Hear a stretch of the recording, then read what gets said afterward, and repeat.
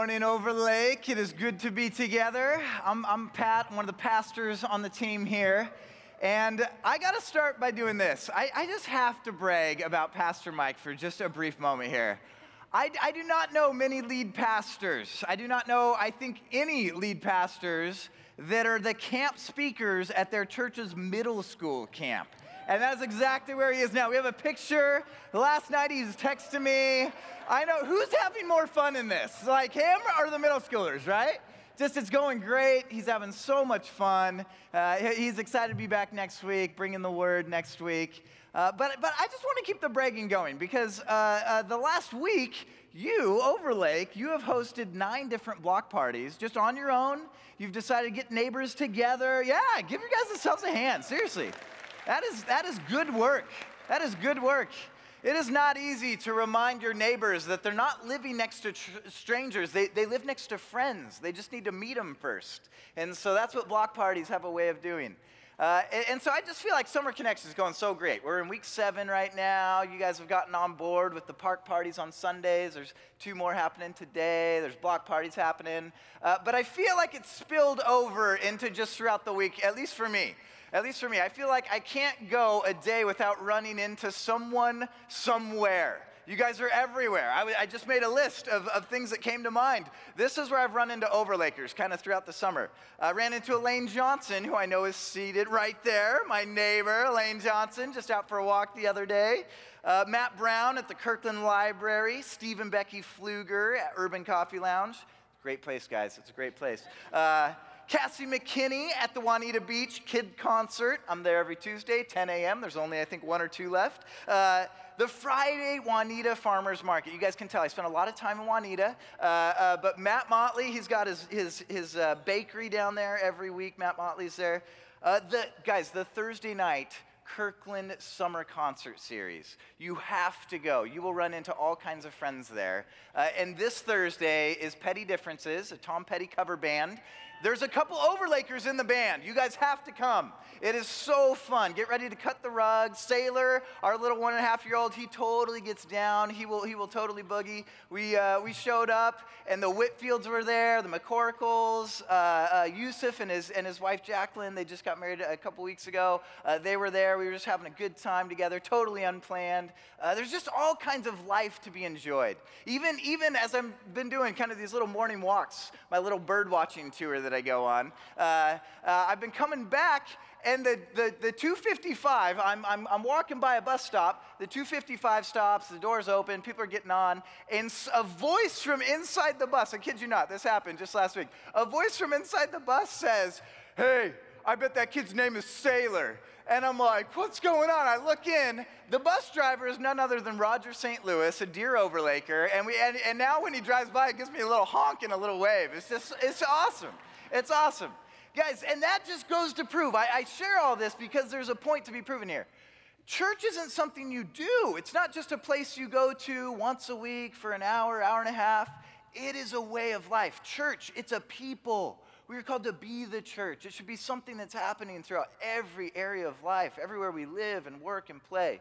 And so let's make a deal. I would love to make a deal here collectively, the Overlake family. If you run into someone that I don't even care if you know him, if they look familiar to you from church, bravely walk over and say hello. And if you've met their name, maybe you've sat next to them for maybe years, and the welcomes have become a little awkward because you just don't even remember their name. You go through the questions, but you avoid the name. There is no shame. There is no shame if you forget names. Just get to know the people here at Overlake. It is a beautiful family. So all that to say, you guys are killing it. It's just been such a fun summer, and now we will dive right into where we're going this morning. So if you want to follow along, feel free to grab those message notes inside that handout. If you are new and this is your first time, again, Lee said this, but I just even want to say welcome. We're so glad you're here. We've been going through a series all summer where we're just looking at stories that Jesus told. So everything we've been looking at are the words of Christ, the words of Jesus. There's some Bibles that those words are written in red. And so that's what we're looking at this morning. And it's a great opportunity to even follow along in a Bible in the seat back in front of you. And if you don't have one, that is our gift to you. Make sure you leave here with that in your hand. But here we are. We're in Matthew chapter 20, starting in verse 1. Here's what it says. For the kingdom of heaven is like the landowner who went out early one morning to hire workers for his vineyard. He agreed to pay the normal daily wage and sent them out to work. So Jesus is teeing up the story, and he's saying, I'm about to share something with you that's supposed to illustrate what the kingdom of heaven is like. Another way to think of that phrase is that when Jesus is king, what's his kingdom look like? When Jesus is in charge, what's that look like? What can you expect? What are the values? What are the dynamics in play? And it's not just something that's some ethereal place that we head off to after our earthly lives here are over. He's talking about a kingdom that's coming and invading and moving into this world, this reality. And he's using a vineyard to speak to it. So everyone from Woodinville just kind of leans in a little bit like, ooh. I learned this week, Pastor Mike said there's 120 different wineries represented in Woodinville right now. Blew my mind. But here we go. Jesus is telling this story. A man who owns this land heads out to get some workers early in the morning, like 6 a.m. And he strikes a deal, and he says, I'll pay you a full day's rate if you come work in the vineyard. And so that's the first couple of verses there. We continue. At 9 o'clock in the morning, so a few hours have gone by here at this point, he was passing through the marketplace and saw some people standing around doing nothing. So he hired them, telling them he would pay them whatever was right at the end of the day. So instead of an exact payment, he's just saying, hey, trust me, I'm an integrous person, but I'll just pay you whatever's right. Come and work in the vineyard. So they went to work in the vineyard.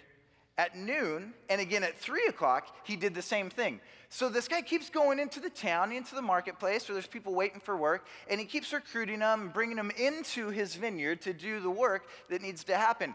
The way I picture this is it would have made a lot of sense if Jesus perhaps shared this story during the harvest season. Maybe that's why he shared this parable, is this is what's on everyone's mind. That it's a time of urgency, that all landowners, anyone who owns a vineyard is thinking through the idea of this fact that you have to get to the harvest before it spoils. And that this is a way you would do it. You would recruit these workers to work out in your vineyards. It gets interesting here. Verse 6, at 5 o'clock that afternoon, so at this point, there's only 1 hour left in the workday, everyone. There's only 1 hour left, and this man goes into this town. Says he was in town again and saw some more people standing around. He asked them, why haven't you been working today? They replied, because no one hired us. The landowner told them, then go out and join the others in my vineyard. Doesn't even offer them payment at this point. Perhaps he's just giving them the dignity of actually getting to do work, something fulfilling in their day, even though there's only an hour left. If you've ever been picked last for something, you know that this can be a little embarrassing. It's a little embarrassing to be out there at 5 o'clock anyways. What came to my mind was if you ever watch the NFL draft, there's always one guy that's fallen down on the board. For some reason, teams keep passing up. They don't know what's going on, and the cameras start to go on this. Perhaps it's a quarterback or linebacker or someone else, and you can just see the stress they're under, the anxiety, the misery, the embarrassment. There's nowhere to hide, and I kind of picture that these workers have lived a day that looks far similar. And then finally, with 1 hour left, this landowner invites them to work into his vineyard. It gets a huge turn comes here in the story. That evening, he told the foreman to call the workers in and pay them, beginning with the last workers first. So that's strange. When those hired at 5 o'clock were paid, each received a full day's wage. So get this. These guys show up, 1 hour left, they get paid as if they were there the whole day. The whole day. When those hired first came, so those that were hired at 6 a.m., they've been there all day long. When those hired first came to get their pay, they assumed they would receive more. I know I would have also, right? But they too were paid a day's wage. What is the story doing here? When they received their pay, they protested to the owner. Those people worked only 1 hour, and yet you've paid them just as much as you paid us, who worked all day in the scorching heat. I know if by raise of hands, actually, if you'd been there at 6 a.m., would you be protesting too? I know I would. I would have been calling the chief of my labor union. I would have been getting ready to organize a workers' strike. You better believe I would have really gone all the way in on this protest. Here's what the landowner says, though. He answered one of them. I love that. He goes from addressing a mob to actually making this personal. He answers one of them. And he starts off by saying, friend, I haven't been unfair. Didn't you agree to work all day for the usual wage? Take your money and go. I wanted to pay this last worker the same as you. Is it against the law for me to do what I want with my money? Should you be jealous because I am kind to others? So those who are last now will be first then, and those who are first will be last. Eugene Peterson coins this idea, the great reversal. And it's another theme that Jesus is using as he gives these parables, these stories of what his kingdom is about. I feel like there's some parables, there's some stories of Jesus that make perfect sense. They kind of go in this nice, neat bucket of it just is like super intuitive. Like, build your house on the rock, not on the sand. When the storms of life come, it'll remain standing. Totally get that, right? No one's going to argue on that one. Then you have a story like this. A landowner pays someone who worked 1 hour the same as someone who worked 12 hours. What? What is going on? And yet there's so much truth here that we can unpack for our lives and our journeys. And so if you want to follow along and take in some notes, the first lesson that we can take away is that, like the landowner, Jesus shatters expectations.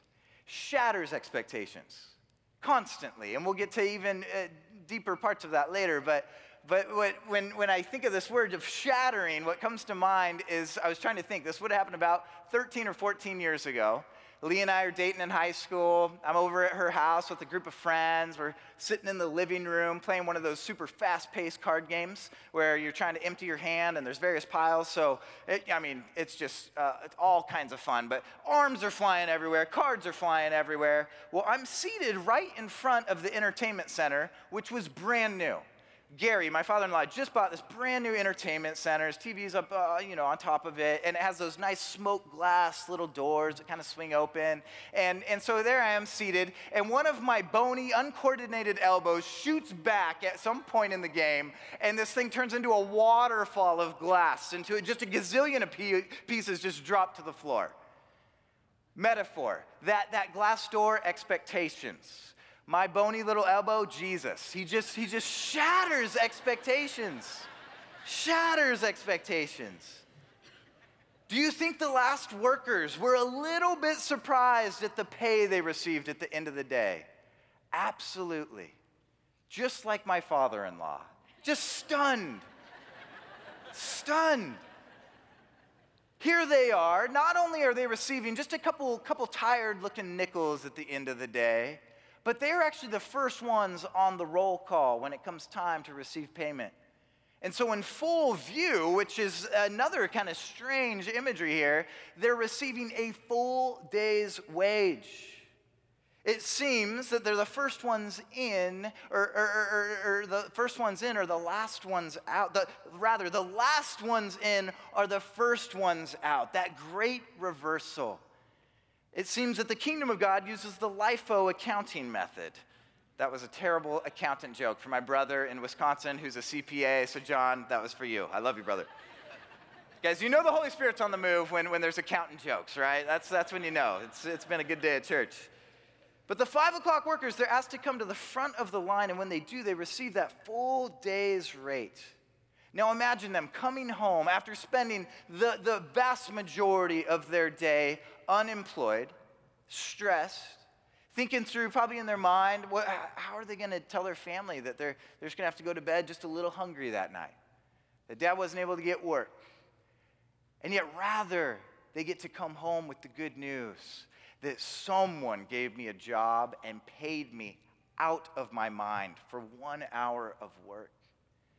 That last hour, by the way, is like the easiest hour there is. It's like the cool of the day. It's like cleaning up. You're putting the tools away. You're just kind of sweeping up the mess. You're just hosing off your sandals. They get a full day's wage. Now let's get in the minds now of the people hired at 6 a.m. Do you think their expectations were shattered? Oh, yeah. Oh, for sure they were shattered. Imagine them being in line. They see that these people who worked 1 hour gets a full day's rate. I know what I'd be doing. I'd be doing math. I'm carrying the 1, I'm moving the decimal point, I'm rounding to the nearest whole number, I'm realizing I'm about to be paid a couple weeks worth of pay for 1 day's work. Until my expectations shattered when I received the same rate that, by the way, it's not unfair. It was promised. It was promised. It was I committed to. Unfair is getting to the front of the line and getting only half of what that landowner would say he'd give you. And yet get a full rate. What's perceived to be unfair, what gets under the skin of those that have worked the longest part of the day is the fact that this landowner is generous. Generous. Out of his mind, generous. And that is the point. Perhaps this story highlights the difference between those operating under the paradigm of religion versus those who are recipients of grace. Perhaps that's exactly what Jesus is teeing up, just brilliantly. Let me read this section to you. I really want to get this right. Religion is hard work. Religion is hard work. You have to do X, Y, and Z to rightfully qualify for the promised outcome. It leaves you exhausted. It leaves you with blistered hands and a worn-out spirit from constant performance. Now grace. Grace is transformative. You receive an outlandish gift, completely undeserved. Nothing you did warrants being given such a lavish gift. It leaves you radically thankful, filled with joy, boldly sharing with others the good news of the gift giver. It leaves you changed. In Bible terms, that's the new covenant. Religion has a way of leaving people jealous and angry, frustrated, burnt out, constantly judging others' performance, comparing it against your own to see who should get paid more. The religious look down upon recipients of grace and they cry out, "It's not fair." And you know what? They're right. They're right. Grace isn't fair because it's a gift, not a wage. Paul never uses the word fair in describing the attributes of the Spirit of God. Let me read for you. Let me remind you what is written about what we know to be the Spirit of God, his essence, who he is. The Spirit is love, joy, peace, patience, kindness, goodness, faithfulness, gentleness, and self-control. And then he kind of echoes the words here at the end, just as Jesus kind of alludes to in his story. Against such things there is no law.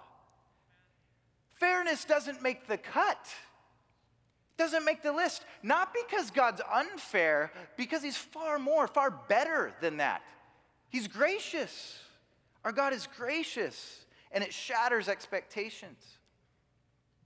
And it shouldn't surprise us that Jesus shatters expectations, especially as we just hear and investigate and learn and study what his life looked like. Here we are, 1,000 strong plus, right here in this room, gathered because of a brown-skinned Palestinian Jew whose life came to an end about the same age I am. That shatters expectations. We're here because of a man born in a manger, the home of animals, to an unwedded teenage girl. He became a refugee when a genocide is ordered by a local politician. He grows up in the armpit of Palestine, a place called Duval. Sorry guys. My notes are a little wrong there. Nazareth. He grew up in Nazareth.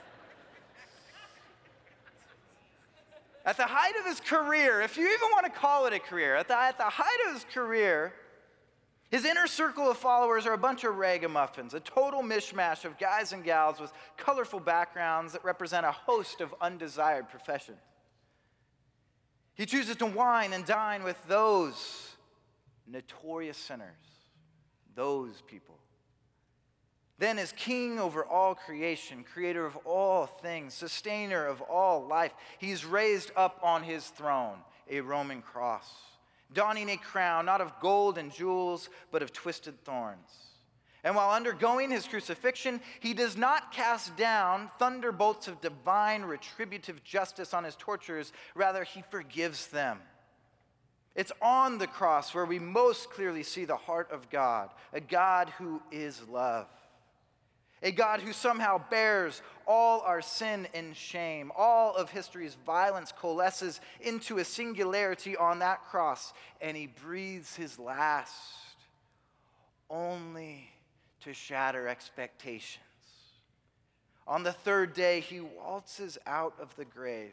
Because he was fully man, he dies, but because he is fully divine, the grave cannot hold him, and he conquers death. Jesus shatters expectations. Second point, so deep, the story has so much, but like the landowner, Jesus includes those people. Verse 12, how is it that those that have worked through the heat of the day for 12 long hours label these 5 o'clock workers? They say this in verse 12, those people worked only 1 hour. Now time out for a moment. And thinking through our story, there is a reason why these people would have been left at the marketplace. Especially if this is the time of the harvest. All kinds of vineyard, owners and foremen are coming into town and rallying up some employment, some able-bodied hands to take them back into their vineyards, into the harvest fields. And yet here's those that can't find work, that they just keep getting passed up. They just don't make the cut. Not just at 6 o'clock or 9 o'clock or noon or 3, but they're there at 5. Hopeless, filled with anxiety. Their expectations of employment have dwindled, and now they're just praying for a miracle, and a miracle shows up. Other landowners have come in, and no doubt they've judged them, perhaps by just their outward appearance, labeling them as too weak, or too old, or too young, or too queer, or too out of shape. Or maybe the discrimination was along the lines that they were disabled, or undocumented, or didn't speak Hebrew, or had the wrong skin color, or stains of alcohol on their shirts. It doesn't much matter the reason, because by verse 12, they become known as those people. Dare I say, this has been humanity's longest struggle. That there are some that are scapegoated, victimized, abused, raped, tortured, killed because they've just been labeled those people by some dominant culture or race or political party. You see it happen throughout all of time. You see it happening even today in this world. And what Jesus does is he's radically changing the paradigm of the hearers of this day and of our day as well. He's moving people from what would be called a bounded set paradigm, where you're either in or you're out. And this image here will help us, because this is how they would have been thinking in this day. You're in if you're a Jew, you're out if you're not a Jew. If you're a Gentile is what you'd be called. You'd be in the circle if you are free, but out if you're a slave. You'd be in the circle if you're a man. You'd be out of the circle if you're a woman. What Jesus does is he erases the line. He breaks down the barrier. This is what reconciliation looks like. He replaces bounded set thinking and paradigm with centered set thinking, with a whole new way, a whole new reality. He says, I am the center. He says, I am the center. The invitation is to every single person, regardless where you're at, regardless who you are, to just ever increasingly draw one step closer in relationship with me. That's the invitation of Jesus. It's to everyone, the athletic and the bookworm, the citizen and the undocumented, indigenous and immigrant, veteran and convict, gay and straight, early risers and night owls, conservative and progressive, patriot and Seahawk, rich and poor, adoptive and biological, millennial and baby boomer, introvert and extrovert, single and married, brown and white, Apple and PC. Jesus loves everyone. Ever increasing, clap for Microsoft, come on. No. Do you see how that's a radically transformative view? That's what grace does. Everyone's included. And church, here's what I would say, Overlake. We are becoming known as that type of church. We are becoming known as those who love with the same love of Jesus, that we love everyone always. Yes, amen. And the invitation is to continue, and it becomes radical, but it transforms things. And that's what the kingdom does, is it shatters expectations. It shatters expectations. The last point I have, last fill-in, is just this. It's that, like the landowner, Jesus is always hiring. Jesus is always hiring. Always. Think of this. As long as this particular landowner lives in this town, there is 0% unemployment rate. Guaranteed work program. Livable wages. Think of how much that this landowner, by hiring those looking for work, actually ends up blessing the entire community. Kids are eating. Families are cared for. That's what the kingdom of God does. As we work in the harvest, as we accept the invitation to live into Jesus' ways, as we become his workers, as it were, the kingdom starts to find its ways of blessing into all kinds of nooks and crannies of our communities. That's what the kingdom does. He's hiring at 6, at 9, at noon, at 3, at 5, at the last minute. Will you join him in his work? Whether you're 6 or 16, 28 or 39, 44 or 58, whether you're 62 or 75, 81 or 99, Jesus is still hiring. He's still hiring. And if you're like me and you've been following Jesus for perhaps your whole life from a young age, don't go thinking you're a 6 a.m. worker. If you are hearing these words, you are an 11th hour worker. Put on our historical lens for the moment. 6 a.m., you have people like Noah and Abraham. There's no Bible yet. There's not even 10 commandments yet. Here are people just simply living out their faith in the one true God who is eternally love. 9 o'clock, you finally get Moses and Joshua and the judges, kings and prophets. Finally, at noon, the Messiah shows up, Jesus Christ, the living Word of God. The disciples, the apostles. 3 o'clock, we have those who have gone before us in the church traditions of history. The Desert Fathers and Mothers, Thomas Aquinas. We have those who give us living examples of what it means to spend your life working in the harvest. People like Mother Teresa, Martin Luther King, Dietrich Bonhoeffer, a dear friend of Overlake, an Overlaker who passed away just this last week, Victoria. We have those who have gone before us, showing us what it looks like to be in the harvest. Every single one of us is a 5 o'clock worker, recipient of grace. Will you respond? Will you take the invitation to work, to bring this kingdom here and now? And in just a moment, we will enter back into worship to reflect on this grace that is transformative. Thinking of this grace that we've received and how it actually shatters expectations of those around us, of the powers and the paradigms in our world, in our society. We get to live out our lives of work, of loving whoever those people are. Whoever society has labeled those people, they get to come alongside us. They are welcome to the party. And so instead of having everyone stand at once as we worship, I want to invite you to stand when you hear yourself identified. Because I want this imagery, I want this languaging of being hired into the harvest, into the vineyard of Christ. I want it to really become something that you sense is personal. That this invitation at Kingdom Work being intentional. And so if you are in the business or financial sector, please stand up. You are hired. You are invited into the kingdom work, into the vineyard. If you're in the tech sector in some way, please stand up. You're hired in the vineyard. If you're retired, your work ain't over. It's time to stand up, get to work in the harvest. If you're in medicine or healthcare, stand up. If you're in the public sector, working in government or law enforcement or the armed services, stand up, be hired, and bring the kingdom where you are. If you're in education as a teacher or student, stand up. If you're in engineering, if you're an artist, if you're in construction of some kind, if you are in some form of transportation or aviation, if you're in retail, a restaurant, hospitality, or the service sector, stand up, O workers of Christ.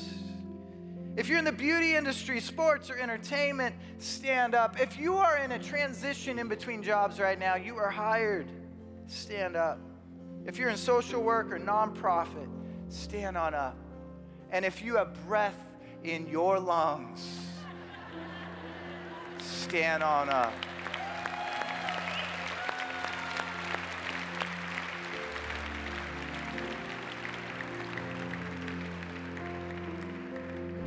So let's get to work. And you don't get to work until you realize what grace has done for you. So let's reflect on that, and then let's be the church. Let's get out in the harvest. Let's bring the kingdom. Amen.